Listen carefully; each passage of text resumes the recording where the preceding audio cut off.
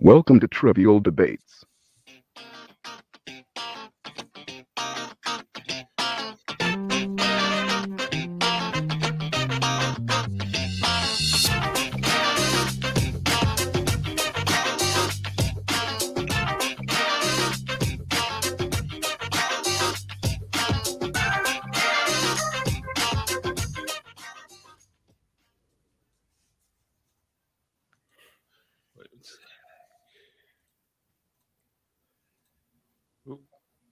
Welcome to Trivial Pursuits. I am your host.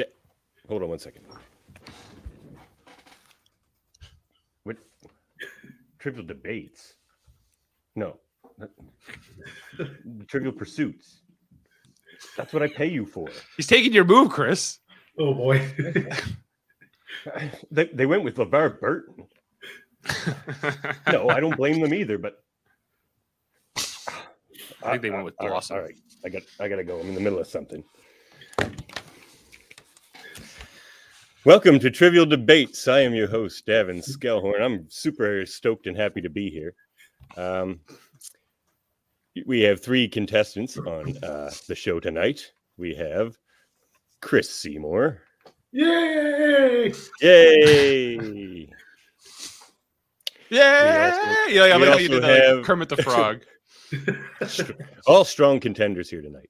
We also have my cousin, your cousin, everybody's cousin, Dave Mader. It's me. Cousin of the show, creator of the show. All those things. Yep. Is he producing the show too? I'm producing. I'm multitasking. Oh, wow. Also our producer tonight. We also have Adam Woodward. Hey guys, looking forward to today. Long-time champion. Never battled Dave. Oh. No, yeah, I haven't competed in some time. And the last time I did compete, it was more of a tag team affair. That was when I was teamed up with Jeff. Oh, so a long time ago. This has been a while since I've been a contestant. So, Davin, fun. when I hosted and you competed, I gave you one round, and I'm expecting the same. There's going to be no revenge hosting here. No revenge hosting? Okay. No. It's not, Gavin, when I hosted, I let you actually win, so I expect the same. Well, quid pro quo, I guess, eh? Yeah. I never sent you the intro notes, did I? No. What's an intro note? Well, how this show works. I'll just take over for a moment.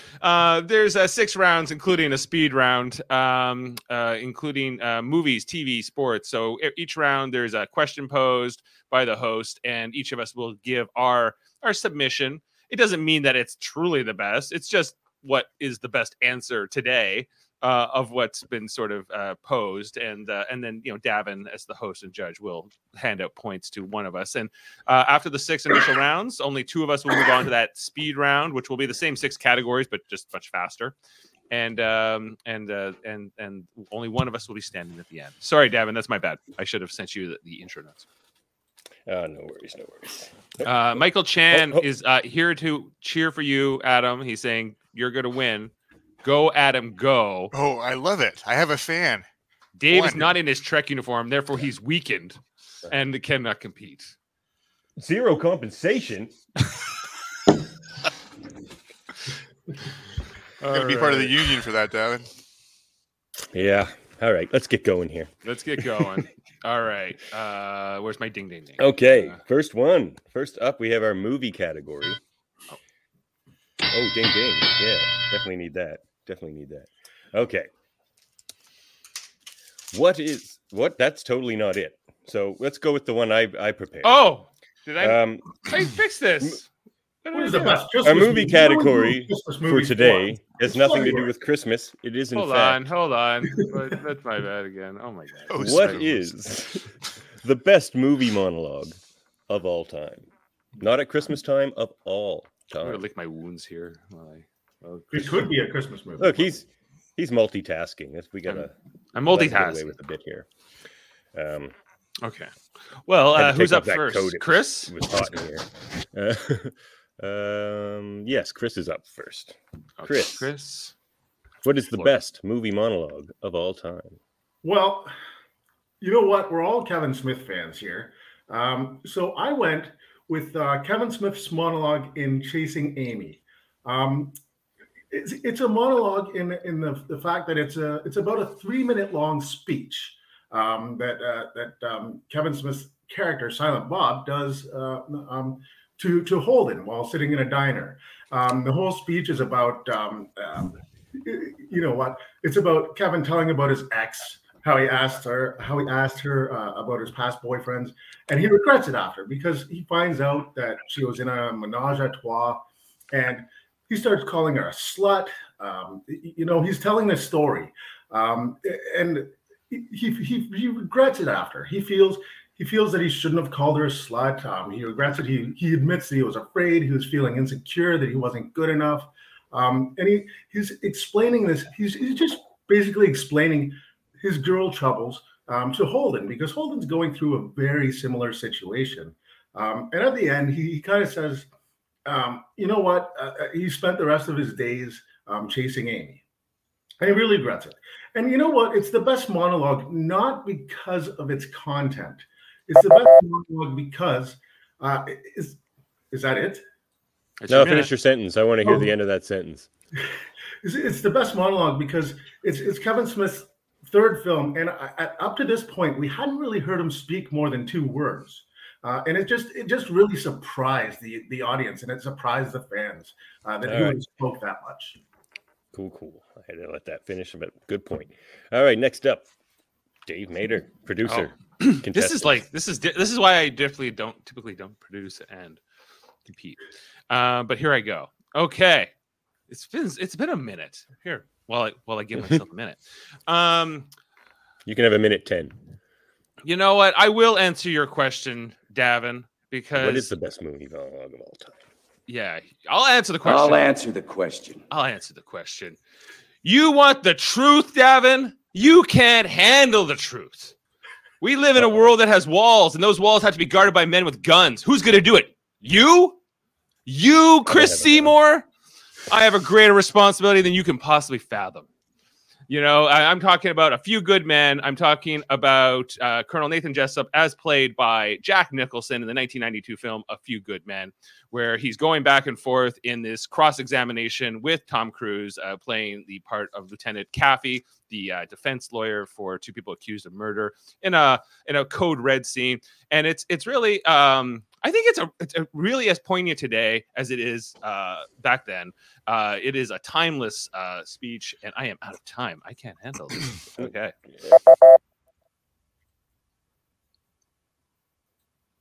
Yeah, right. Fair enough. Adam, what's the best movie monologue of all time? I took from one of my favorite pictures of all time, Blade Runner, and the 42 words that Rutger Hauer ended up with at the end of the movie.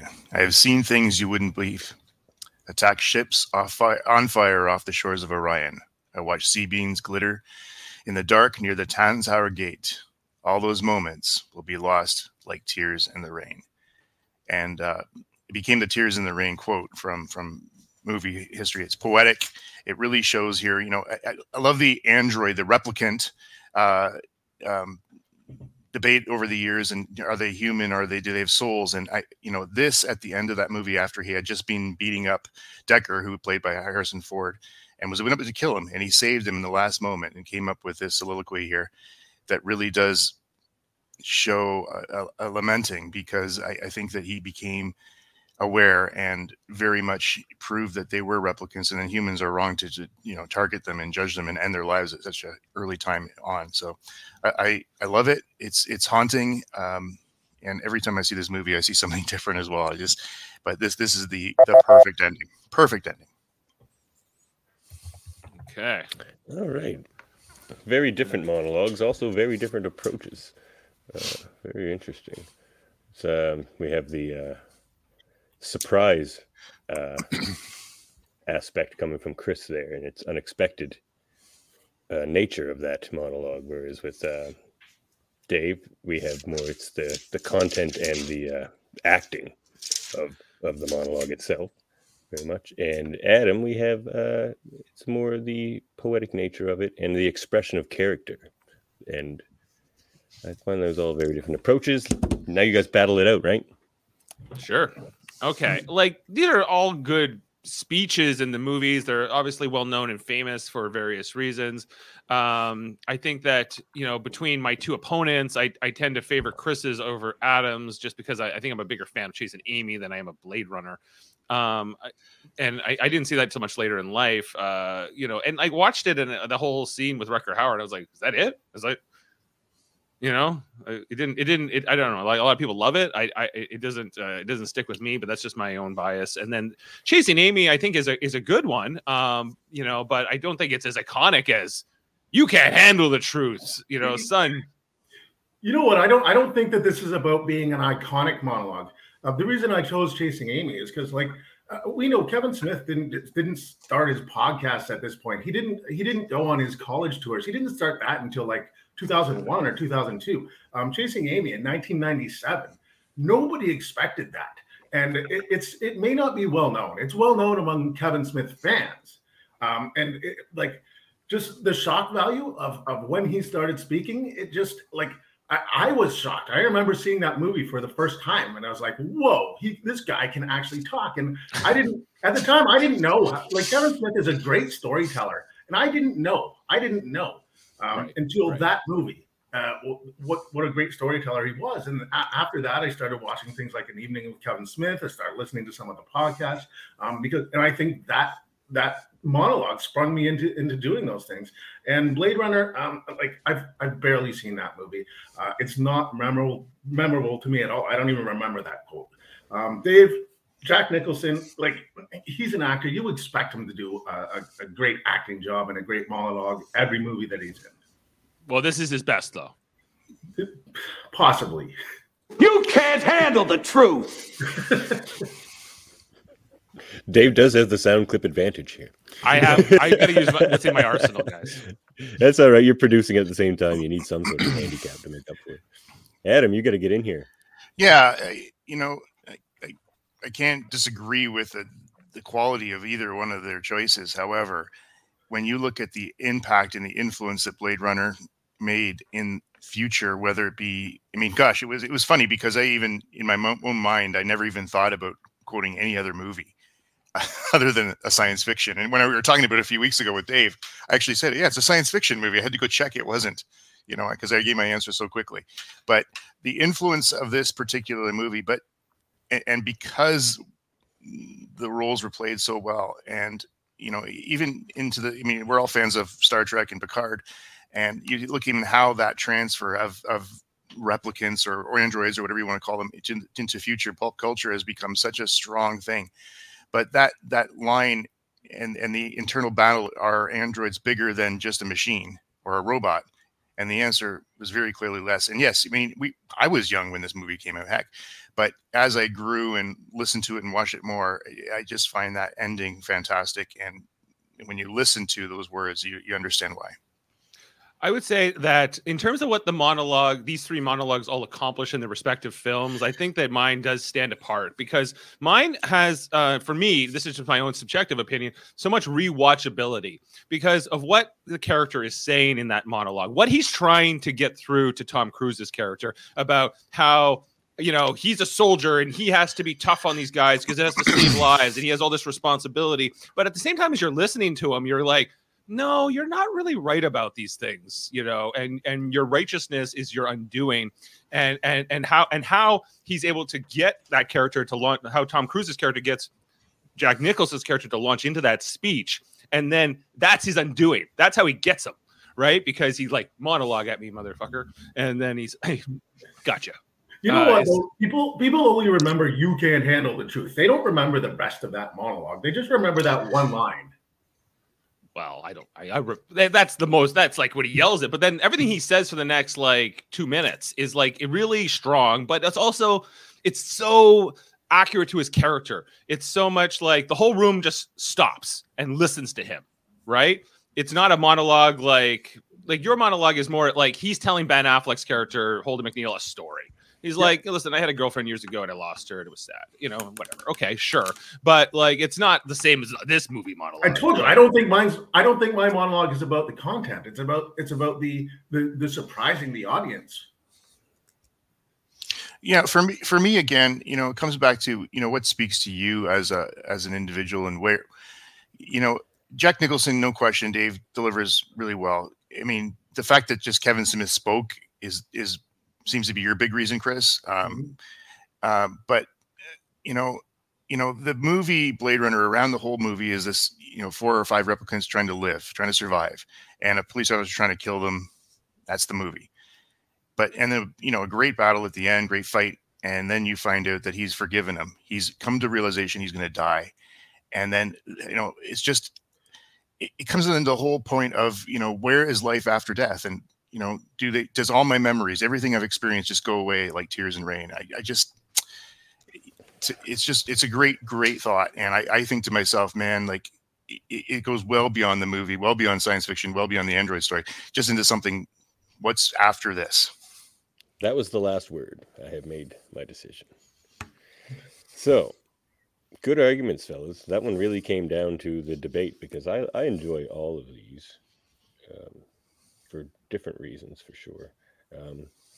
Chris, you kind of had it right up until like the last minute, and then you and Adam sort of skewered each other, and Dave made a few good points about why his was the best monologue. He started to give a lot of reasons, and Dave took it at the end there. Oh, thank you. That one bounced around. It started on Adam's side, and then went to Chris, and then good debate. Son, we live in a world that has walls, and those walls have to be guarded by men with guns. Who's gonna do it? You, Lieutenant Weinberg.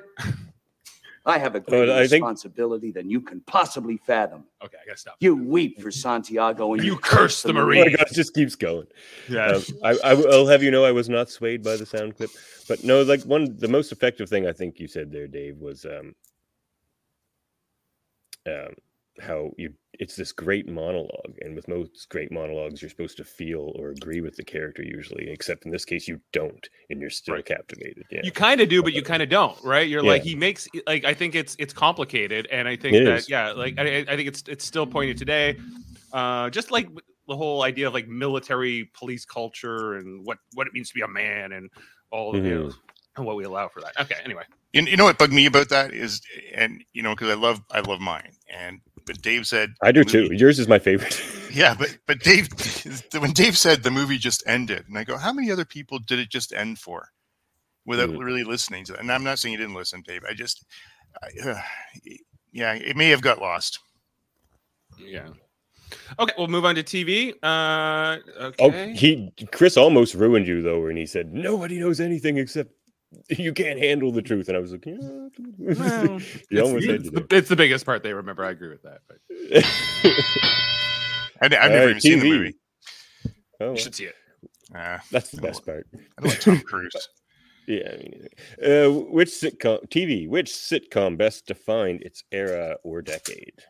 Whichever you choose to focus on, era or decade, it's fine. All right, first up this time, producer Dave. I'm up first. Okay, here I go. Start my minute. And okay, like this is not what is the best sitcom. It's what is the best sitcom defined its era. And I think I have to go with this one. No one told you life was gonna be this way. Yes, it's the Friends theme song. Nobody told you it was going to be this way. Like the show for me was not great throughout the whole run. I was a fan in the early years. I remember my mother dancing to the theme song in our living room while we were still living in Quebec. She thought it was the greatest show ever. It captured a nation. It captured the world. Obviously, it's still huge in syndication today. And when you think of the 90s, you think of Friends. I know it went into the 2000s as well, but it's really, to me, the 90s. Like, nothing could be more 1990s than Friends. Especially when you think of 1990s New York, or what 1990s TV New York was more specifically. It's Friends. I don't necessarily love the show, but it defines its era more than anything else. I think you have to go with it. I'm done. I yield the rest of my time. So you're saying you don't love the 90s? I kind of have a nostalgia for it, but because I grew up in that era. But I wouldn't say that I want to throw on Friends. I just think when you think 90s, you think Friends. All right. Adam, which sitcom best defined its era decade?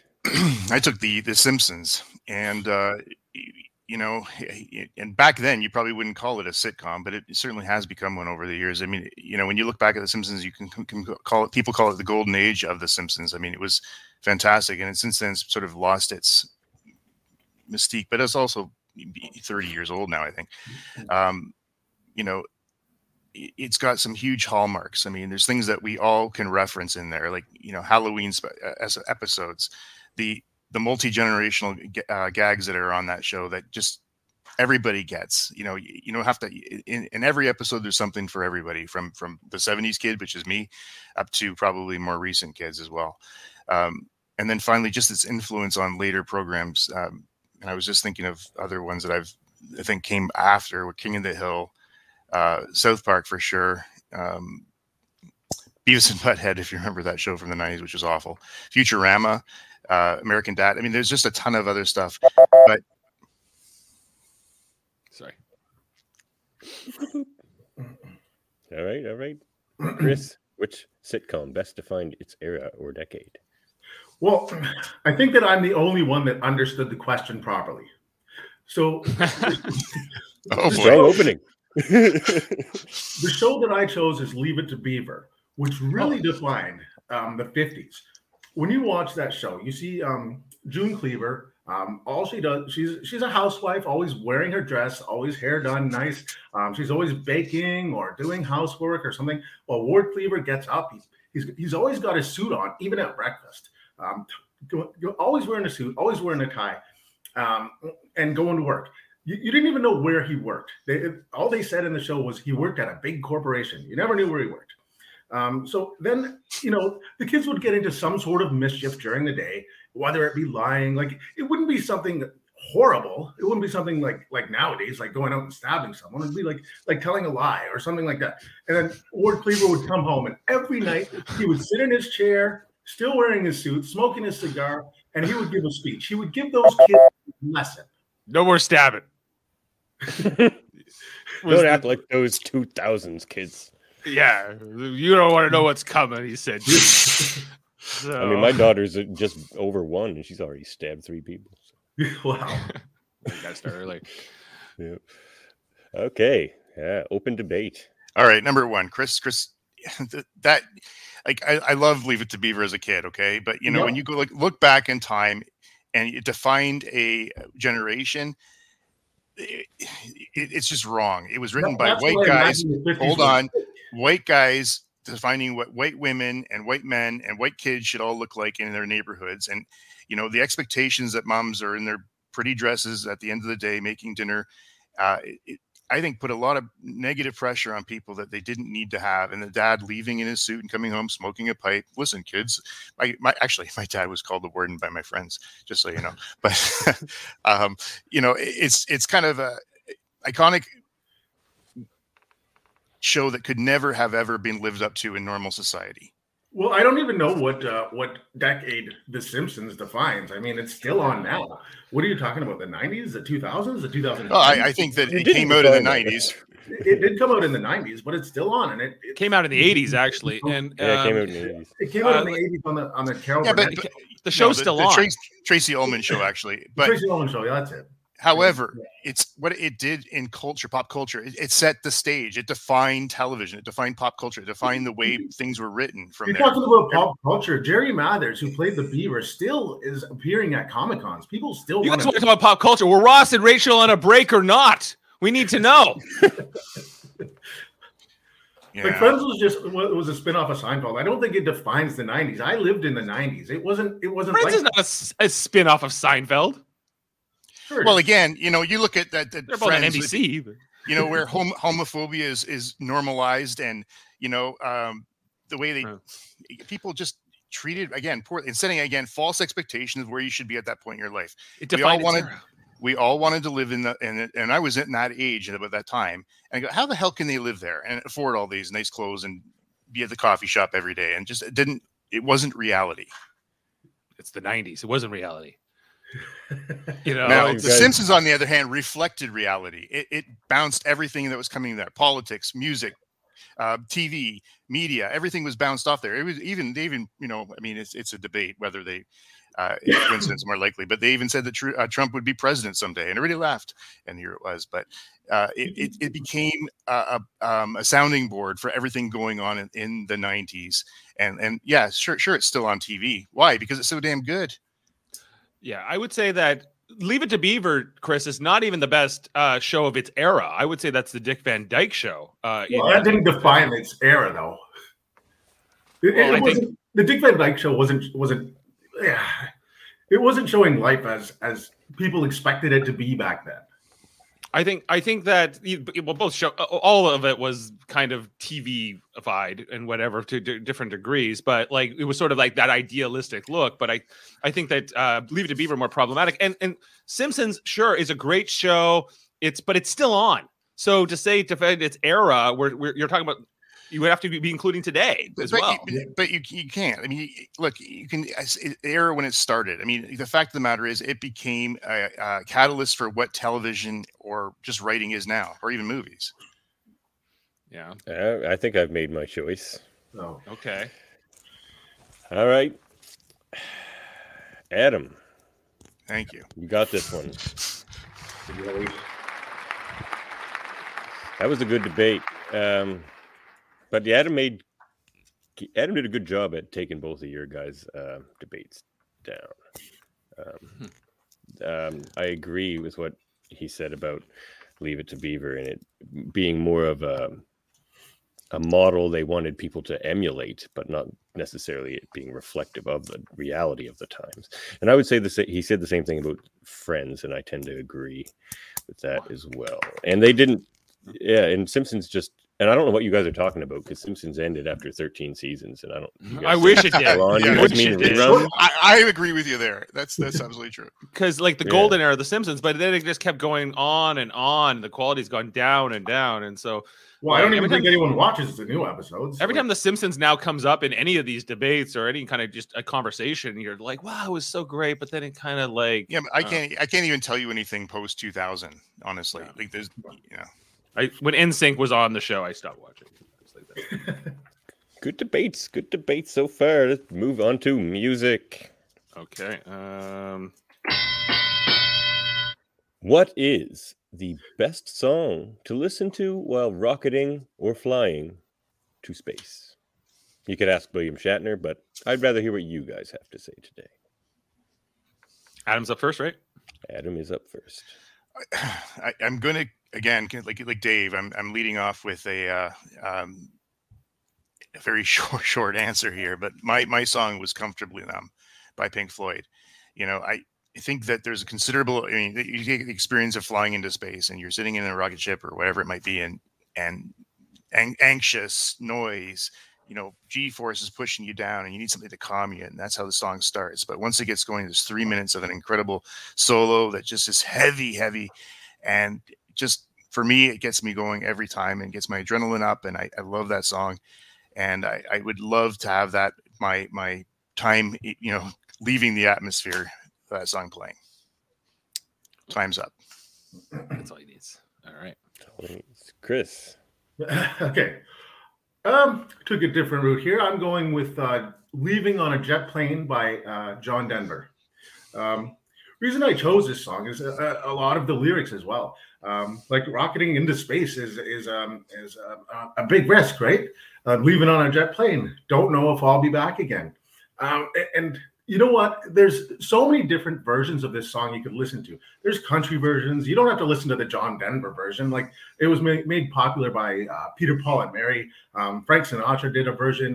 Chantal Kreviazek, the Canadian, did a version. And you know what I think about when I think of this song as well? The movie Armageddon. When Michael Duncan starts singing this song, like in his low voice, I'm leaving on a jet plane, and then the whole cast joins in, and they're about to go rocketing into space. You know what? That part of the movie just touches my soul. I love it.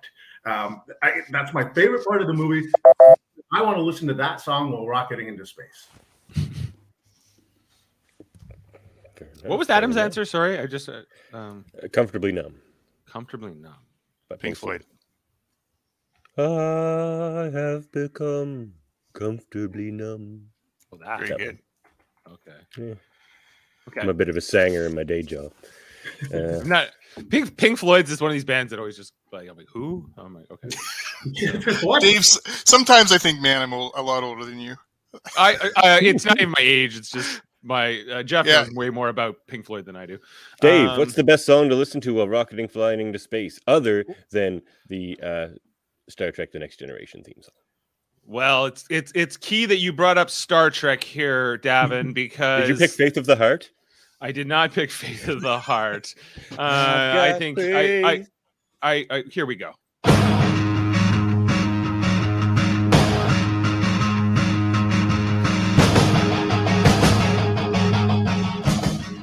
Oh yes, it is Sabotage. We are going with. Tell me, Dave, why do you want to think about Sabotage while rocketing? Well, because it was used in 2 of J.J. Abrams' Star Trek movies, Star Trek 2009, as well as Star Trek Beyond. Well, he produced the third movie. He didn't actually make that, but it was kind of a riff back on that original use of the thing. It was classical music, as Scotty had put it, and it's just a great. Just because of its use in those 2 films, I associate it now with going to space, with a big climax of a battle, as much as any of these other songs. Certainly more than Comfortably Numb, and then Leaving on a Jet Plane. It's not a spaceship. So Sabotage works so well. It's so. Oh, I'm out of time. So this is the problem with the producing. No one's checking me. It's all right. You're allowed to run over a little bit. You got a lot to think about. Can I just say, I think this is like the rebuttals here are almost meaningless because every one of us are going to speak differently for what it means to us, and Davin, I think, pardon me, it's going to be just down to your pick, and I mean, listen, I'm going to be completely fair here. I'm with Chris. I like that song, but I think you can pick any 3 of them, and what I think. About my song is that there's different versions of it. You can listen to the rock version, you can listen to whatever, you can listen to the country version, whatever you like, whatever floats your boat.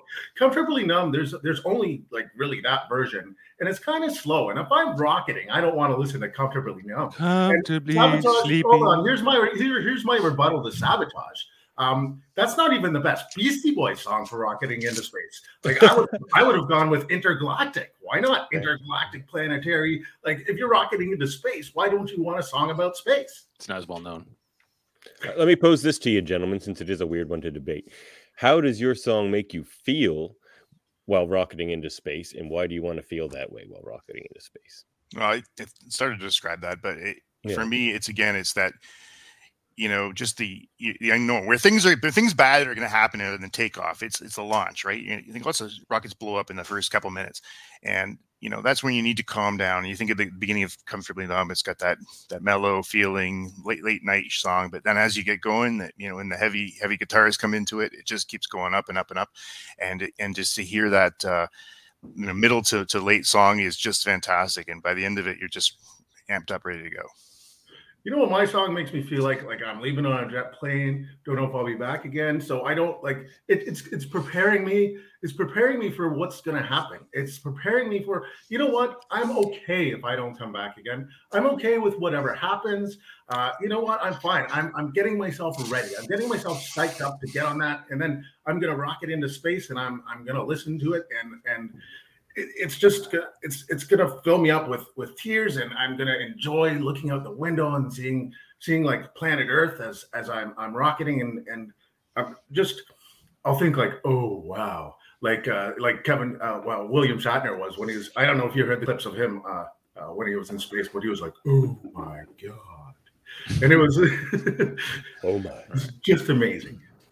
Well, speaking of William Shatner, the young Captain Kirk, the young James T. Kirk, who stole his stepdad's car and went on a joyride, he was going on a Sabotage because you know what? He's now in a different timeline, and he doesn't even know that. he doesn't even know that his dad wasn't supposed to die, and so now he wouldn't have stolen this car. He wouldn't be.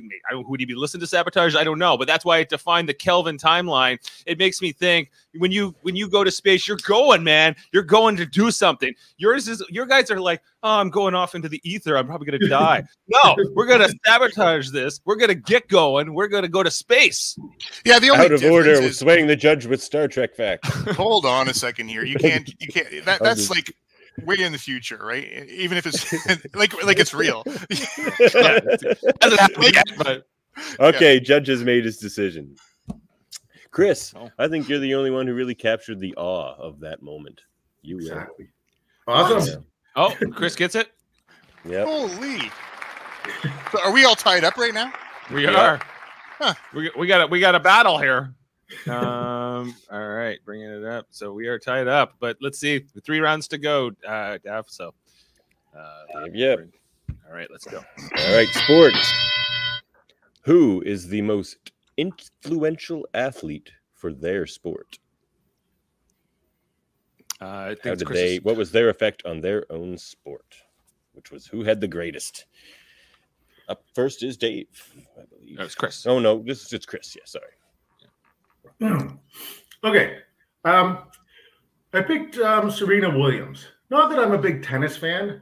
I just think she is a huge influence on the world of tennis.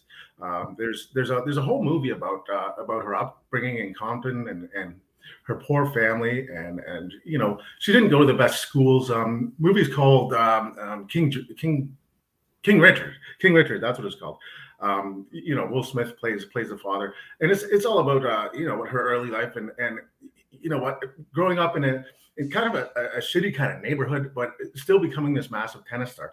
Not only is she an influence in tennis, you know what, she's also an influence to women around the world, because she talked about her pregnancy, the trouble she went through. She had to have an emergency C-section. She had blood clots in her lungs. She had to have like 2 heart surgeries after that to get the clots out. She's just an influence on tennis. She's an influence on girls around the world. She's opened up a tennis center in Washington, D.C. Okay, very good. Dave, who is it?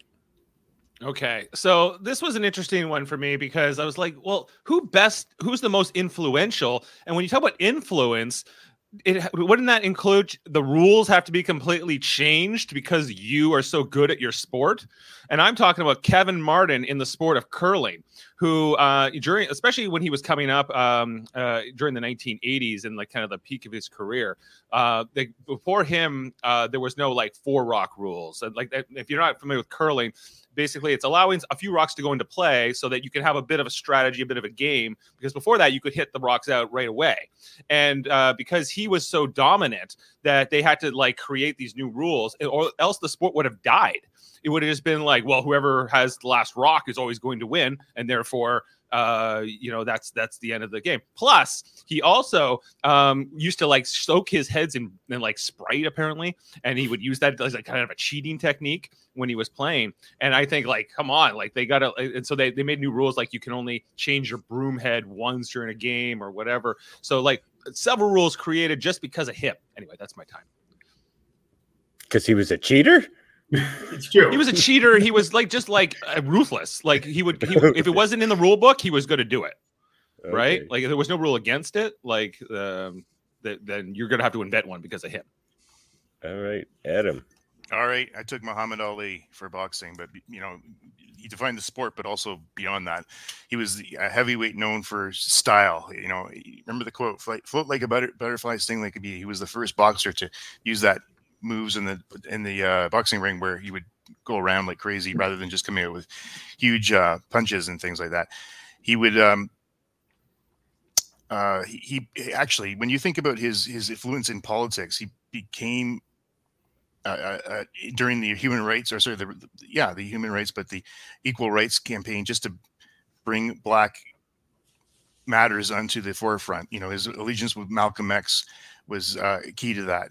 You know, he took a name that was a slave name because, you know, he wanted to be sure that people understood what he thought of the race. And it was just one of those things at that time was needed. He was one of the first athletes to bring politics before the sport. And when he changed his name from Cassius Clay to Muhammad Ali, embracing Muslim, but again, staying popular in the sport. And that was a big deal at that time. And just his use of media was amazing to see too, the way he was able to manipulate and use the media to do things, and just a great man. All right. Open debate. Should be a good one. Well, Dave, I know about curling. So you know what? Kevin Martin wasn't an influencer. An influencer does good things for the sport. He was a cheater. Let's face it. He was a cheater. Well, but when he used to have Last Rock, right? They had to change the rules because of him. That's why. I wasn't cheating. Okay, yeah, he did. Yeah, he did do the whole Sprite thing, but he was a dick. Let's face it. Well, he was ruthless. He was ruthless within the sport, right? So he wanted to win. He wanted to win the money, and the sport, and he was going to do whatever it took. So they're like, well, maybe there's something fundamentally flawed with our game. Maybe the rules need to be adjusted, and that's what happened. Well, and to your point, Adam, about Muhammad Ali bringing Black matter to the forefront. I think tennis before Serena Williams was predominantly a white sport, and we know that. And she influenced a lot of Black people, young women, to get out there, to get into sports. And Chris, I think that Serena Williams, you might be a little ahead of your time in saying that's a definition or defining the sport, because she's still active in it, and you don't know what the implications of what she's doing now is going to be in 10 or 15, 20 years. But when looking back on Ali and just seeing how he was so instrumental in changing the sport, and also just creating other boxers, look at who followed him. I'm just thinking of other, like Tyson for sure, followed his style, his use of media, Sugar Ray, who was the other guy oh my gosh, Smokey Joe, but the other guy who did the George Foreman, thank you, that it is, that guy. But also the use of their the media and what they've done, but also to bring what their political moves and beliefs are forward and change society. Yeah, I just don't know. And Dave, I just don't know Kevin Martin. I couldn't tell you anything about him. Well, from what I told you, but what I described, when that sell it though, because I think that Muhammad Ali more of an influencer on culture, and he happened to be a boxer, but it was not really his influence on boxing. Yeah, but okay, but you can say that. But if you want to go down to that, I mean, he did change the way that boxing was done. Before Ali came in, the guys just came together and threw a lot of, what do you call them? Big punches. I'm not haymakers. Haymakers. Thank you so much.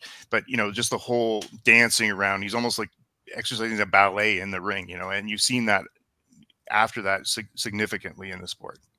Right. His influence was to make boxing more like pro wrestling, I think. Because he was following Gorgeous George's kind of moniker, wanting to be the villain. But yeah, it's true. But boxing also was much bigger than wrestling at that point in time.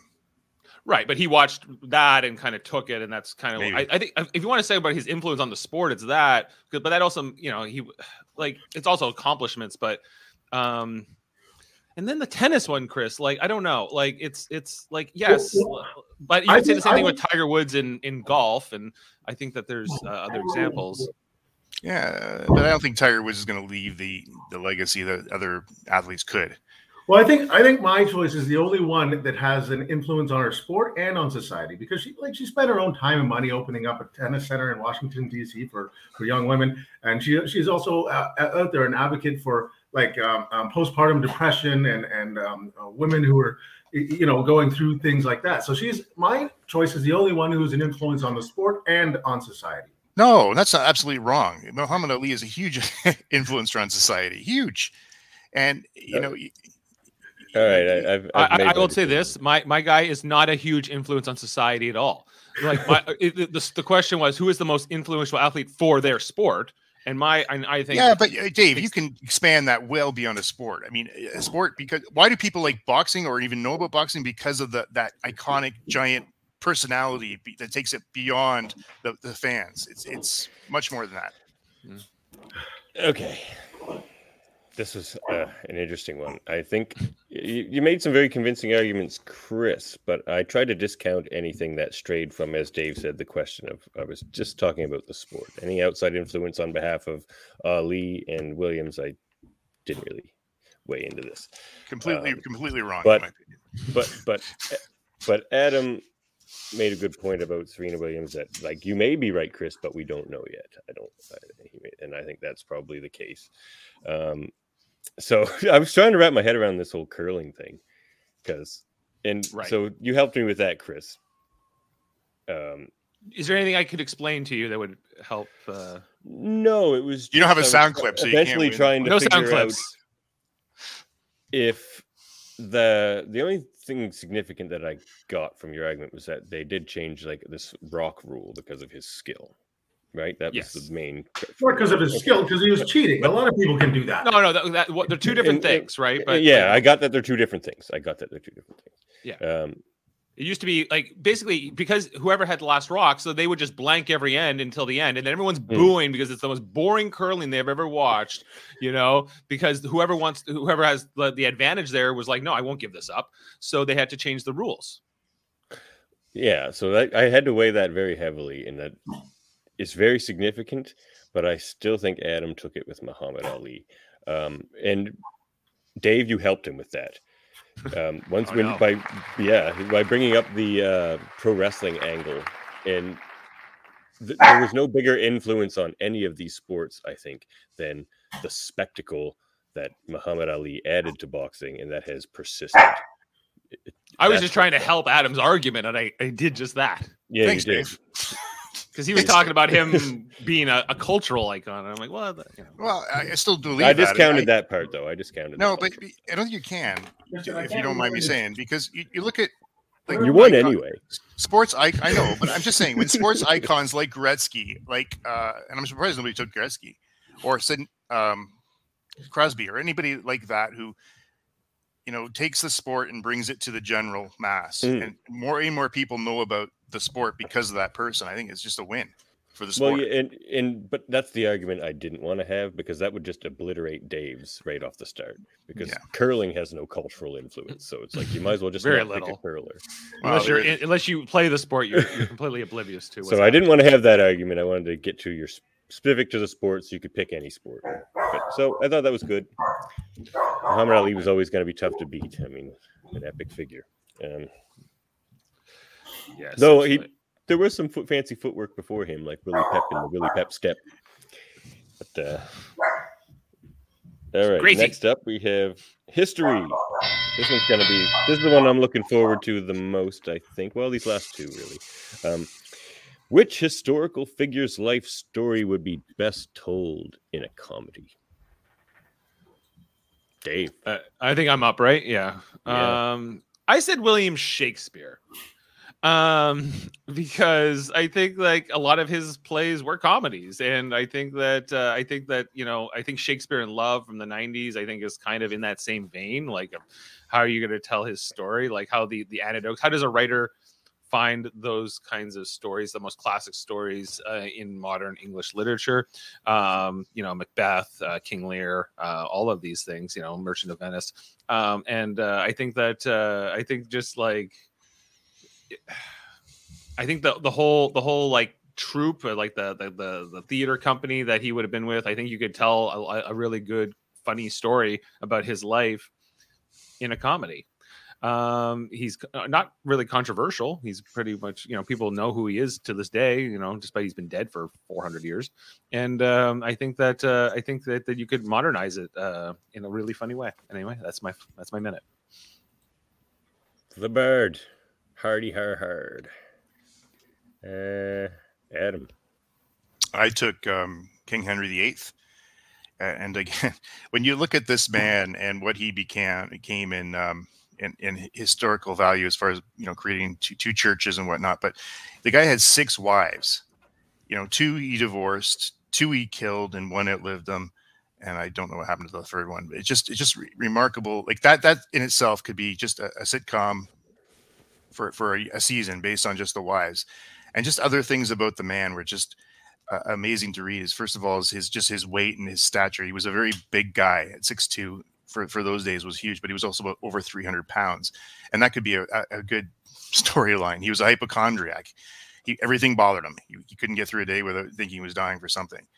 He also became self-diagnosing and trying to treat himself with things. So again, I think that's a really funny storyline. Hypochondriac and a king that wants to treat himself.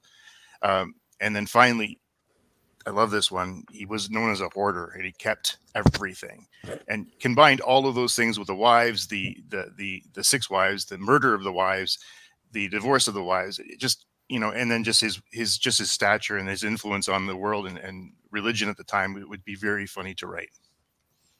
Okay, some strong points, Chris. Who's the funniest historical figure? It's not about the funniest historical figure. It's about the best told in a comedy. Absolutely. So I went with Jesus, and I think this will be hilarious because you can start from the beginning to the end of his life. Like, you know what? The Bible doesn't really tell you anything about Jesus' growing up. But can you imagine the other kids picking on him when they found out that his mom was a virgin? Oh yeah, right, Jesus. Yeah, your parents didn't even have sex. Okay. You know what? You could. We haven't even had sex ed yet. You could make fun of Joseph. Imagine Mary telling Joseph, "Oh, I'm pregnant. Oh, but we haven't even had sex yet. Oh, well, it was God. It was God that did it." It would just be hilarious. You could tell a story about him growing up. Then you could, his miracles like walking on water, you could make fun of that. You could, Jesus is just a funny guy. Like, he's made fun of on a lot of things. Like, I remember one Family Guy, Jesus was there, and they're like, Jesus, do a miracle, and he's like going like do do do do do do do, and his fingers are just going back and forth. Like, there's so much comedy you could write about this guy. It's amazing. Okay, open debate. Wow. Okay. What do you say? Segments of comedy. Okay. Which of these are a comedy? Yeah, you're like beginning to end. I was like, you mean the end where they nailed him to a cross? Where are you going to find the comedic beat there? Well, but then he came back to life. You could make fun of him. You could be like, it could be like covering his eyes, and you could still see through his hands. Like, it would be like, okay. If you had a sense of humor about the whole execution thing, it's a Dawn of the Dead or Evil Dead. There's so much material there to write about. Yeah. Henry VIII. They did make a show about him. It was called The Tudors. But that was a serious show. It was a serious show. I never show. Laughed. It was a serious show. It was never meant to be funny. But right. Again, Davin, like, I look at all three of these and go, like, yes, Dave would be kind of fun to see a comedy. I kept thinking about movies. Yeah, Waiting for Guffman. I thought of when he was talking about the comedy, the writing troupe behind him. It's good. And Jesus, that would be funny too. I like them all. I think we should all get a point. Is the debate over? Are you guys just agreeing to agree? Well, I don't know. I think they're conceding the point to me, Davin. But I think no, there was no concession there at all. I think you should choose wisely. I think that theirs are more problematic because there's like they have to historically kind of work their way around some pretty deep no, stuff. You don't. For mine, he had 6 wives. He cut their heads off. He killed 2 of them. What's funny about that? Is it funny to kill your wives? No. I think not funny. Dude, I think it depends who wrote it. Depends who wrote it. Jody says he would watch Chris's Jesus show. Same with me. Like, but I'd watch my show too. I could already see how it could be written. It'd be a very darkly written. Kevin Smith could write this show. I wore this button-up shirt for you, Jody. I can clean up. I saw that episode. Davin's gonna play Jesus in this. I played Jesus in a movie trailer before. It's on YouTube. You can go see that. I only People got to vs. play Christ. It's on there. I was the Roman who killed Jesus in the Stations of the Cross, and then they were yelling "Jesus killer" at me in the hallways. It's true. Well, I really want to see Chris's movie, and he practically wrote it there in front of us. He laid out all the story beats. This is a fascinating episode. Chris is leading with the last question coming back in. Good. No, you guys are tied. Yeah, we're tied. I'm in trouble here. I'm not. What happens if it goes 2-2-2? You have to on the fly make up another question. Usually, it would be like you would just decide who was the weakest of the three, and then you would cut that person. So, gotcha. Yeah. So Okay. I need the point. I need the point just to force that. Mm-hmm. So, Okay. Wild card. And Jody just wants to say, no one wants to watch a comedy about Shakespeare. What drugs are you on, Dave? Why? I don't know if nobody. Like, I would. You know, I would. yeah. Okay. So debunked, Jody. Debunked. Sorry, Jody. I like you a lot, but I agree with Dave. Maybe not if Dave was the writer. I wasn't really. Maybe not. I don't think I pitched it very well. Granted. Okay. So let's get the ding ding ding going here. Ding. What is the most significant scientific breakthrough of the last 10 years, Adam? I am going with CRISPR. And if you don't know what that is, it's a technology that can be used to edit genes. And honestly, the potential here can change the world. You know, it's simple. It's finding a way. It's not simple at all. It's but basically finding a specific bit of DNA in the cell, and then editing that DNA to do something. So if you think about this, if I have a cancer gene and they can identify that and pull that out of my DNA, I won't get the cancer. Conversely, you know, if you wanted to go to the science fiction route, you know, when you say, okay, I want a kid with no potential to wear eyeglasses, no potential for illness, he wants to be 6 feet tall, blonde hair, whatever it might be, you could develop that person. I mean, the danger here is amazing. The debates are amazing how this is going to go. But just when you think of the potential to alter every living thing in the world is just, to me, to be just mind-boggling. And where this goes is going to be really interesting to see. He's still had 3 seconds left on the clock, so he's all good. Okay. Yeah. Sci-fi is cool. There's your 3 seconds. Okay. Chris, what's the most significant scientific breakthrough of the last 10 years? I think I went with something pretty obvious. I'm going to go with the COVID-19 vaccine. I mean, like, do you remember when COVID first started? I remember we all thought it was going to go away within a month, then 2 months. We thought that COVID was everywhere. And then I remember watching Justin Trudeau on TV one day, and he said, like, you know what? This is not going to go away. This is not going to go away until we develop a vaccine. And it took about a year from that point until the first vaccine came out. And many people were dying. People still die now. But the significance of the vaccine now is that the science behind it, if you can still get COVID when you have the vaccine, but you're not going to end up in the ICU. You're not going to die from it. You're going to get sick for a few days. And I think that's wonderful. I think it saved millions and millions of lives around the world. Like so many people have died from this disease. I think the last year of issuing vaccines has saved so many lives. Very good. Very good. Dave. Okay. So for this one, I went with the discovery in 2016. And you got to follow along with me here. I think I have an uphill battle here, but they discovered a planet that's only 4.2 light years from Earth. It's called Proxima b. It's believed to be in the habitable zone. It has to be confirmed still, but there's a very good chance that this planet, which is relatively close to us, you know, it's still 4.2 million light years, which is not 4.2 light years, which is still very far. But, you know, I think that the discovery of more habitable planets, the colonization of the human race onto those planets, whether they be on, you know, something onto Mars or the moon, is prudent because there was this big rock that hit Earth a long time ago. It killed a lot of dinosaurs. I would like for the human race not to end up in their fate.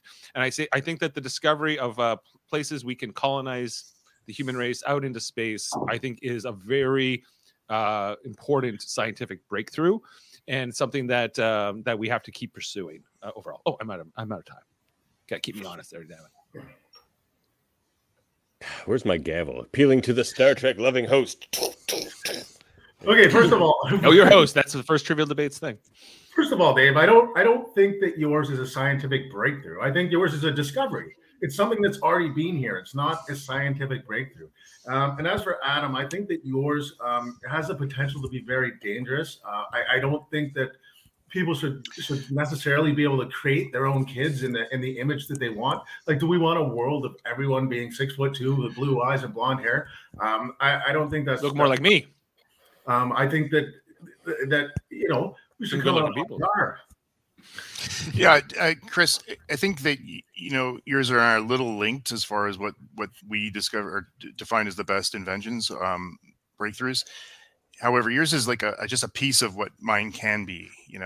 Imagine that we just find out something that where nobody gets sick, or nobody develops any things that are limiting to their own well-being and their ability to grow and learn and whatnot. I think this is a fantastic discovery. Yes, it could be dangerous, but it's also which direction you go. I mean, it doesn't. We don't know yet. Dave, yours it is a discovery. I think that it will take the discovery of a comet that's going to hit us to make us think about how to get there. Yeah. Don't look. Did you see Don't Look Up? I did. Yeah. I like even that, it probably won't do much good. Yeah. Well, that was a great ending. Yeah, I think with CRISPR, like CRISPR is one of these things that really scares me, and I wonder if it's going to eventually be like sort of outlawed or highly controlled if it's not already. It has to be controlled. It has to be controlled because, like, my understanding is that you can like do anything with it. Like, you can. To bring it to our judge, this is like superhumans, con-esque. What you can do. Eugenics. Yes. Right. Well, even just like the moral debate, like should you be able to choose if you have a boy or girl, right? If you're going to have a baby, right? Like, but you can take away beyond that. You can choose all kinds of traits, like how much. Yeah, but don't look at the negative here. You can also take a lot of things that are negative about the randomness of being born the way it is today. Yeah. Well, where's the justice in being born with like disease or something? So or this 10 years from now, we might not be able to control that. We might not, deformities might be gone. Right, but it's not going to matter if we're all dead because an asteroid hit the planet, and we need to find another planet to go live on. And would you stop looking up, Dave? Just don't look up. Whether that be colonizing Mars or whether that I think more realistically, if we can find a planet, it might not be this specific planet, but I think like continuing to advance astrometric science in the way that we can identify more of that, and then also the space travel that would be necessary. I think that let's not put all our eggs in one basket. The eggs being the human race, the basket being Earth. Well, there's billions of people on the planet, dude. We got to discover a way to get all these people there. It's going to be... That's another kettle of fish, because you're going to see then who goes, to your point. Yeah. Don't look up. Yeah, then only the rich get to go, and then they get eaten by an aardvark or whatever. So when they get there. Okay. All right. Are you guys done? Yeah, we still have 30 seconds left. But final jabs. Get it? Anyway. I think, Chris, and I am not an anti-vaxxer by any. I'm total support of the vaccine, but we still wait. We still have to see where we're going there. It hasn't been. We haven't lived the length of this, and people still do get sick and die, even being vaccinated, very small amounts. They do. So it's just a false statement saying they don't. Well, it lessens your. COVID. Yes, totally agree. Totally agree, but you just don't say no. It's a good vaccine. It's not perfect, but it's good, and it was. But honestly, when you start quoting Trudeau, you lose me right away. So. Gotta bring politics. He was right on this. Okay. A couple comments here from Jody. He says he's rooting for Chris. He's done great this episode, Team Chris. He says, "Bye, Dave." You're done good. He doesn't, and he says, "Tell." You're right. Dave didn't win. Yeah, I have a feeling I'm not. I'm out. It was a discovery, and there's too much still yet to happen. But see, that's the case with all your guys' things. Now, you almost gutted your own argument there, Adam. You did win this one, but you almost gutted it when you went after Chris and you said the effects of which we've yet to really see. It's the same with CRISPR. Like the most significant things CRISPR is going to do, it hasn't done yet. Well, that's why I said potential. Yeah, exactly. But in significance doesn't denote whether it's a good or a bad thing. So like when people kept piling onto you, here's the things that CRISPR could do. That's just adding to your argument, not taking from it. So that, yeah. Sorry, Dave. It's okay. I don't think I think my answers in the first 3 questions were stronger than I think it was the lack of sound clips. I think if I come with 6 sound clips, I think I would have done better.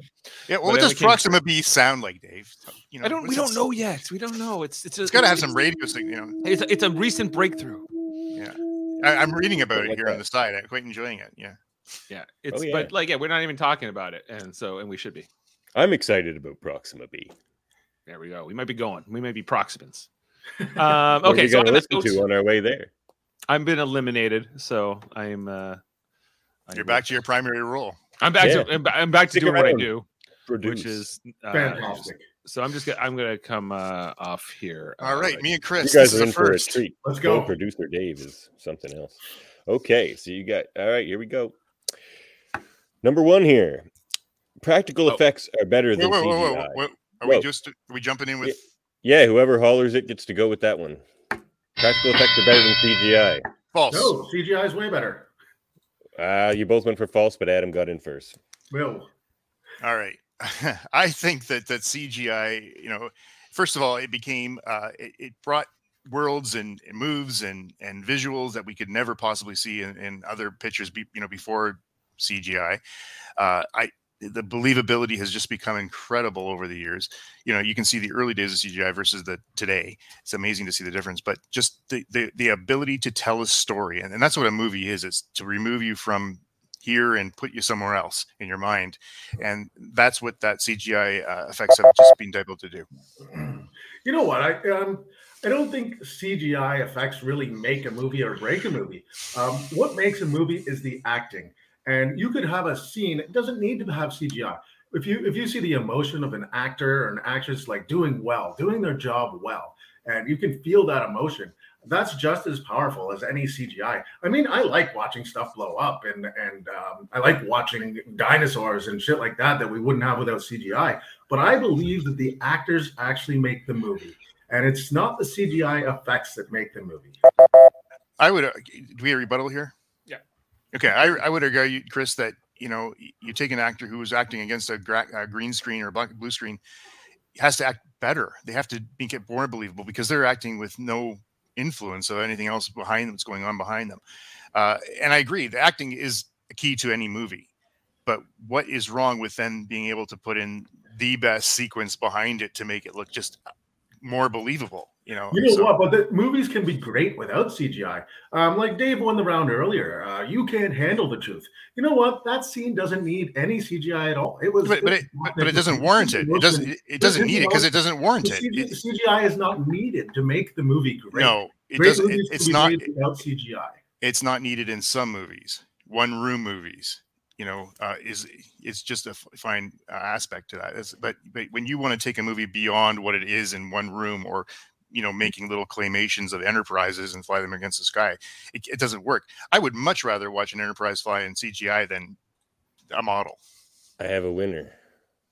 Your heart wasn't in it, Chris. Adam won this one, but you're both, because you wanted to both debate the same thing, and you're both wrong. Practical effects are way better. The model Enterprise looks way better than CGI Enterprise. No. So does. Well, I didn't get the choice I wanted. I know. All right, so I was supposed to do these speed round questions in the same categories. I don't know that I did that, but I'll try to match them up as best as I can. TV, we'll go with something media-based anyway. Podcasts are the best form of media. No. Okay, they're definitely not the best form of media. When you look at television, you look at there's radio, there's newspapers, there's so many other forms of media out there. How can you call podcasts the best? I mean, podcasts are great, but sometimes I want to watch a movie. Sometimes I want to watch a TV show. Sometimes I want to watch stuff on YouTube that's not a podcast. I want to watch something funny. I want to watch something on TikTok. I wouldn't say that anything is the best form of media. There's so much media out there. Adam. Okay. I think the podcasts have become the voice of the people. And considering back in the late 80s and early 90s, there was over 90 media stations in America alone that could present different points of view and different stories than the less than 10 that we have now. the media today can craft anything they want, any direction they want, and get the buy-in because they have it. The podcast allows other stories to be told. You know what? Media could be anything, though. Media, like I said, could be TikTok. It could be YouTube. It could be someone expressing their opinion on there. You don't need to have a podcast these days to express your opinion. But how do you get it? How do you? On Facebook. There's so many different types of media that I wouldn't call any of them the best. I don't think there's a best form of media. I think they all have their place, and I wouldn't call any of them the best. Well, I call the podcast I disagree. I think that people's when it's dangerous when the voice is controlled by certain people or certain corporations and you only have one direction. The podcast allows other voices to be put out there. And frankly, none of us would have this kind of fun without a podcast. There's other forms of media that is not the media, like YouTube. People could have their own YouTube channel. You can express yourself in other ways. But I think the podcast also allows interaction and debate rather than I think podcasts are great, but I don't think it's fair to call any form of media the best form of media. All right, I have made my decision. I didn't think Chris could destroy my debate topic as well as he did. I thought it was going to be someone would pick TV to go against it or something. He's just like, no, there's no best, and here's why. And I was like, oh, all right, you're right. Chris takes the point. And your point about there's other kind of substitutes you could throw in for podcasts. See, I didn't think about that either when I thought of the question. Good job, Chris. You kind of defeated me. Okay, music. I do have a music one. Bagpipes are underutilized in pop music. True. All right. Bagpipes are great. I don't know if you guys know of a band called the Mudmen. They're from the East Coast. They're fantastic. It's like a rock band with the bagpipes in the background, and it just enhances the song so much. You could throw in songs like AC/DC. There's a Long Way to the Top if you want to rock and roll. That song features bagpipes. You know what? These are only the two bands that come to the top of my head that actually utilize bagpipes. More, I think. Okay, Chris, I think that there's a place for bagpipes, and you identified a few of them, which is great. And because of their unique sound, because of the way they are, they're memorable. But if they became used more as Davin has asked us, I don't think they would be as appreciated as they could be. A lot of people really do not like the bagpipe. It's an annoying sound. It's very high pitched. There's a guy down the road that practices every now and then. Everybody's in the neighborhood's cringing. There's a lot of people that don't like country music. You don't have to listen to it if you don't like it. There's a lot of people that don't like rap music. You don't have to listen to it. If there's a bagpipe song that's out there and I want to listen to it, then that's fantastic. The question is, are bagpipes underutilized? I say yes, because I can only think of two bands that have used the bagpipes. But because you have thought of those two bands, it makes them stand out, and makes them special, and makes them unique, right? Because of that. I mean, my goodness, even in movies, again, I go to Star Trek. I mean, who can never forget Wrath of Khan again, where Spock is being ejected into space with whatever song being played. I don't think that they should be utilized in every song, but I think they are underutilized in the music industry as a whole.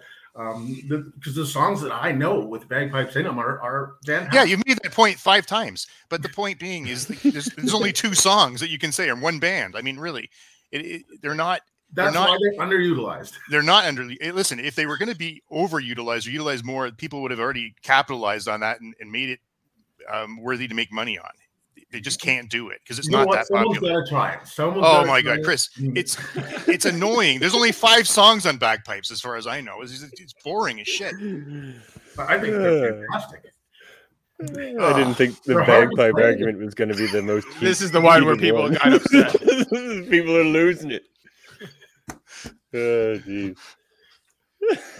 Bagpipes aren't as controversial here on the East Coast. They're everywhere. Okay, you know what? 5 times or not, it was a good point. Chris, you take it. Oh, for Jesus Christ! All right, we got a 4-4 tie with how many questions we got left here? 3 to go. Okay, good. Oh boy. If you have something sporty themed, this would be the time. Sporty. What can I do? Sporty. Okay, survivalist. Survivalism is kind of a sport now, right? Mm-hmm. All right. I'd rather be trapped outside for 24 hours in a snowstorm than a rainstorm. False. Okay. I'd rather be trapped outside in a rainstorm for 24 hours because I'm not as cold. Rain is wet for sure, but I don't want to be freezing. I don't want to die of frostbite. I don't know how to survive. I don't know how to build an igloo. This is a personal question for me, right? So I'd rather be trapped in the rain. I can go sit under a tree. I can try to shelter myself. I can try to do something. I don't know what I would do out in the snow. I can barely stand shoveling my driveway. I don't for 10 minutes. I've done a lot of winter camping over the years, and I can tell you from personal experience, I would much rather be in a snow than a rain. And being wet absolutely sucks. I don't care if it's warm or it's cold. It's the worst. You can never get a chill out of your bones. At least when it's snow, you can, shelter yourself, whether it be a tent or a snow cave or whatever it might be, out of the wind. And honestly, once you're in that, if you've ever been in one, it becomes sort of what your body heat emits. Yeah, I don't know how to build a snow cave, Adam, and I don't think you're allowed to have a tent if you're outside. I don't think you're allowed to have a tent. I don't think that's part of the rules. What do you mean? Because or else I'd have a tent in the rain. So that's not part of the rules. But I do know how to go under a tree. What's the rules? He asked a question. Undefined. But you're not allowed to have a tent. Because if I have a tent in the rain, that would be great. Like I'm fine in there. Well, you're still going to be cold. Yeah, no, I did say trapped outside. I did say trapped outside. You're trapped outside. No tent. Okay. Honestly, I could live much better outside in a snow. And then, do I have a snow? Am I at least dressed for the weather, Davin? Can I have that? Oh, sure. Okay, then I could absolutely survive better in a snow than a rain. 100%. You can get frostbite. You can't get frostbite from rain. It's easier to get out of the wind, out of the elements, and just be in the cool air. It really is. I mean, even if I was trapped outside right now in the cold, I could dig into the snowbank that's out in my street and get out of the wind and create myself and be quite comfortable for at least 24 hours. Oh. All right. I give that one to Adam. Yeah. Being wet's the worst, man. Like your feet will swell up in like an hour and you're done here. Okay. Storm is the greatest female superhero. That's a science question, a history question. Yeah, why not? There's historical superheroes. That's pretty close. Yeah, let's go with it. Storm is the greatest superhero. Paul, all right, go for it. Storm is the greatest superhero? Is that the question? Female superhero. There's so many other great ones. I mean, like, how can you nail it down to just Storm? Actually, I'm not really a big comic book guy. I don't know who Storm is. Like, I know who Wonder Woman is. Like, isn't she better? I don't know. I have no idea what Storm does. But what about Wonder Woman? What about Catwoman? What about like Supergirl? Like, there's so many other female superheroes that how can you pick one to be the greatest? They are all great in their respective ways. I think that you're absolutely right, Davin. Storm is the greatest superhero, and just the ability to do what she does and controlling the elements that is amazing. Chris, she can make it rain on you all day long. You'd be very happy, but could she make it snow on you too? You know, honestly, that power itself, just, you know, I think we had a debate over, you know, which witch is the best a few months ago. This is the best one for 100%. Controlling the weather, controlling the elements, wipes out everything. But who would win if, like, Storm and, say, Supergirl got in a fight? Storm. I don't know. Storm. I don't think there would be, because what, is Supergirl going to be afraid of some rain? Like, is Batwoman going to be afraid of some rain? I don't think so. Yeah, but they might be afraid of a tornado. Wonder Woman has an invisible jet. She'll just fly above the clouds. What are you going to do then, eh? What's the plan now, Storm? I'm flying above the clouds. So what, Chris? She's just going to run forever because she can't fight her. Oh god. Okay. Okay. I could have crushed this debate. I pretty much made that one for me. Storm is the greatest, but Chris, you win. Okay. Are you just trying to keep this going, Davin? No, it's gonna be no. Chris is crushing the speed round. This is the last one. All right. All right. So this is for all the marbles here, guys. All the marbles. Well, somebody's got to win. Yeah, someone has to win. LeVar Burton should host Trivial Debates from now on. Yes. Okay. Did you say false? I did. He did. Said yes. Very good. You said yes. All right. I said yes. Proper disagreement here. All right. LeVar Burton, I think that he's got, first of all, he's got the ability and the experience to be a good host on this show.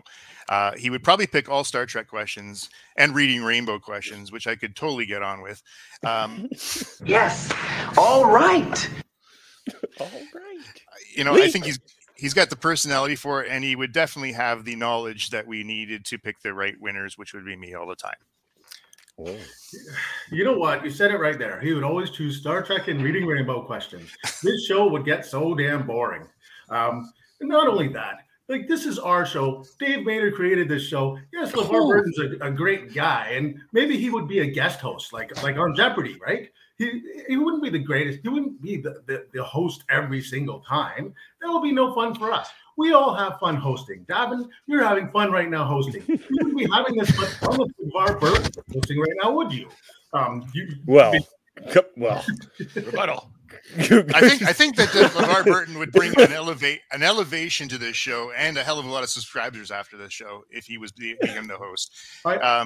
Simply because of the experience that he has in the media and the directing that he's had, and just the decades of acting that he's had. Okay, the number of subscribers. You know what? That could be brought up by having Hulk Hogan host the show every week. That could be like the question was LeVar Burton, man. Like, that's it. Because people are tuning in to watch LeVar Burton. They're not tuning in to watch our show that Dave Maynard created. Oh, we would be the comedy. It would be I was the judge. Then he might even get his own friends on the show, and it would become less of Dave's show. And you know what? We're making this our thing right now. We have fun with it. We don't need celebrities interfering with our fun and ruining celebrity interference, ruining our end of the month Sundays. It would just be horrible. And you know what? He would get boring after a time, always asking Star Trek questions. It would just okay, you lost me right there, because I could do a whole. Okay, Adam, then you would always win because you know a lot about Star Trek. No, I'd be challenged by these guys. I would have no fun on this show because I don't really watch Star Trek. I would have no fun at all. I'd probably never be on the show again if LeVar Burton was hosting all the time. All right, I've heard enough. Well, there it is, man. I win. There already is a preeminent Star Trek debate show, and it's called Debate 9, and it's over on Locutors of Trek. Chris, you are the champion of the day. Wow. Wow. It's been a minute. They told me it couldn't happen, Chris. They told me. Where is Ashley? Happen. Ashley last night totally slammed you, Chris. Well, yeah. I've won this show before. It was one time. Chris, you got to bask in your glory here. Woo! Give it the glory!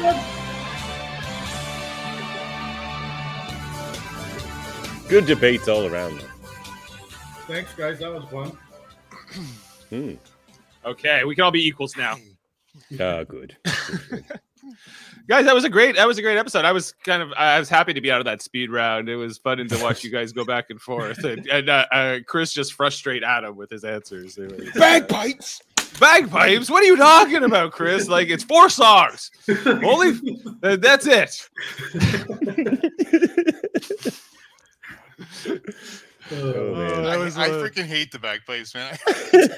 Well, because that neighbor of yours? I had to think about it after. I was like, why did I vote for bagpipes? Adam's neighbor's watching this with a single tear running down his cheek. Oh, God, here he comes. Jody Simpson says here, Chris, rocking this debate. Proud of you, Chris. Thanks, Jody. Jody also saying, he's throwing his hat in the ring for the next episode. It's time he shows the true champs. Who is the true champ of Trivial Debates? He's the champ. Yeah. All right, we can do something. Get you in there. Oh, and Chris says, congrats, Chris. Or sorry, Jody says, congrats, Chris. I'm Hashtag Team Chris. One of them hash browns. So when did Jody start being a fan of you on Trivial Debates, Chris? He used to be your biggest when he's not debating against me. Oh yeah, so he cheers for you as long as you're not an opponent. Okay, he's a glory chaser. He saw the win coming, and he's just like Team Chris. Yeah, I'm on board. I see this coming. Yeah. It's gonna happen because Chris, this is what, your second win ever? Ever, yeah. Yeah.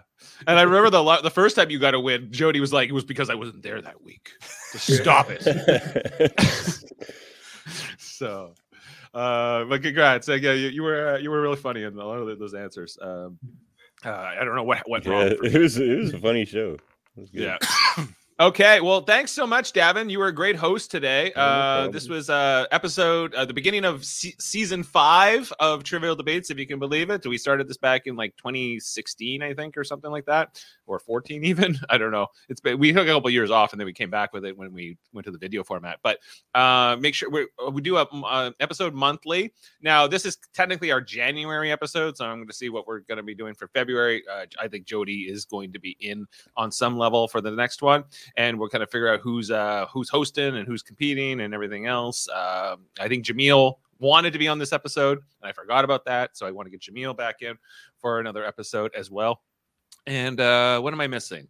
Well, you should also check out Davin's shows. He mentioned them a couple times, but he's got his own YouTube and podcast outlets, including Locutors of Trek, which is his Star Trek channel, where he has Debate 9. That's like a Star Trek Trivial Debates kind of thing. You got to think of how Tuvok says censor. It's Locutors of Trek. Locutor in honor of Tuvok. Censors. Yes. Yeah. Maybe that's my Ontario accent coming through. I don't know. Must be. Yeah. And then you also have your X-Men, the animated series, where you talk about Storm. Who that was funny. Wait, you think Wonder Woman's gonna be afraid of the raid? Storm is the greatest. Kill me. I don't even know who Storm is. The X-Men. Well, Halle Berry played her in the X-Men movie. Oh, okay. That wasn't Storm. Yeah, I know. But yeah, we just had David, Marvel artist David Cutler on to help us review Days of Future Past Part 1. And wow. We got Days of Future Past Part 2 coming up. That's a great story. That's a great story. It is. So I'm a big fan. If you ever need a guest, let me know. That's on Tuesdays, right? You guys do that? Tuesdays at 7 your time. 7 our time. Okay, great. And then also you should check out our other channels. We have 2 other ones beyond Trivial Debates. One is called Live Long and Podcast. It's a Star Trek themed TV and movie review channel where we look at new and old episodes of Star Trek and movies, including on Monday nights, we talk about Star Trek Enterprise. If you've ever watched that show, we do that with Jody Simpson, Adam Woodward, Kevin Millard. We've been going through all the episodes. I think we're up to episode 10, I think, or something now. And we're continuing through the 10th, the first season right now. We're told it's going to get better. I booked a seat for Silent Enemy some time ago, so I'll tell you guys why the show's Silent great. Enemy, is that coming up in the first season? Is that the Romulan it's like one? number 12 or something. No, it's an awesome Hoshi episode. Okay.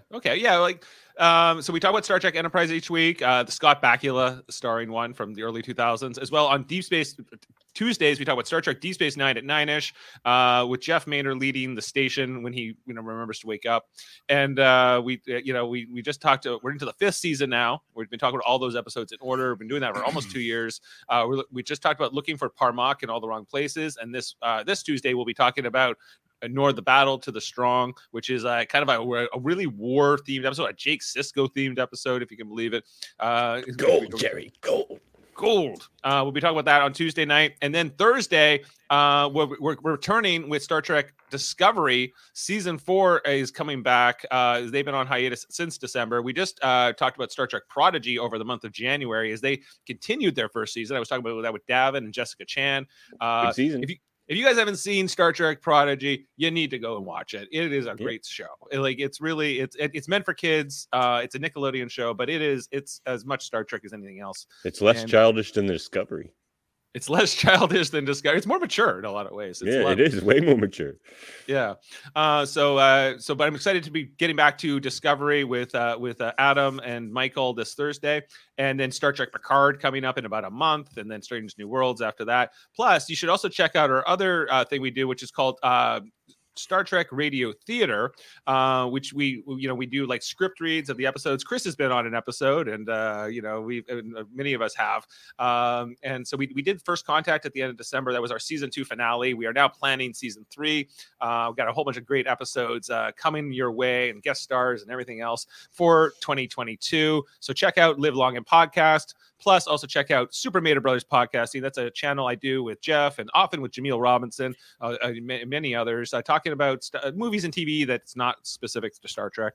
And we are talking about right now Celebrity Big Brother 3. They are just kicking off. That's running the whole month of February. I'm talking about that with Jameel Robinson primarily when Jeff comes. And then we also have, we talked about Survivor. We're going to be talking about the new season of Survivor that's coming up in March. We just talked about Ozark. We talked about Marvel stuff, including we talked about Hawkeye recently. When we're going to be talking about Doctor Strange when that comes out. We got Moon Knight on the horizon. Lots of great TV movies. We talked about the Beatles documentaries. So there's all kinds of great like review podcasts where we just kind of break down how much do we like it, what do we think. If you want to hear people's opinions, we got plenty. So Moon that's Knight on the horizon. Well done, sir. Well done. Yes. And with that, I think that's all of the plugs. Make sure, unless I've forgotten anybody, but I think that's about it. And so, we got a comment here. Come on, Jody says, smile, Adam. Displeased, Adam. He's like, how did I let that win get away from me? Jeez. Chris, you brought a level I didn't expect today. I gotta say. He got deep on a lot of those debates. Yeah, he was. Yeah, he was like, because you expect Chris to like, if I win, I win. I don't, I know, whatever. And then he like, it's like you prepared a little bit. Like he turned it on. Plays a Jesus movie. Yeah, exactly. All right, and on that, we are going to take you away with some funky music. We'll see you next. Maybe sooner than later for the second episode of season 5, Trivial Debates. And again, thanks to Davin. Let's get some funky.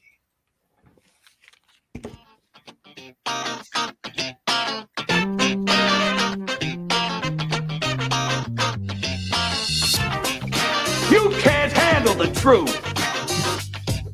Oh, thank you.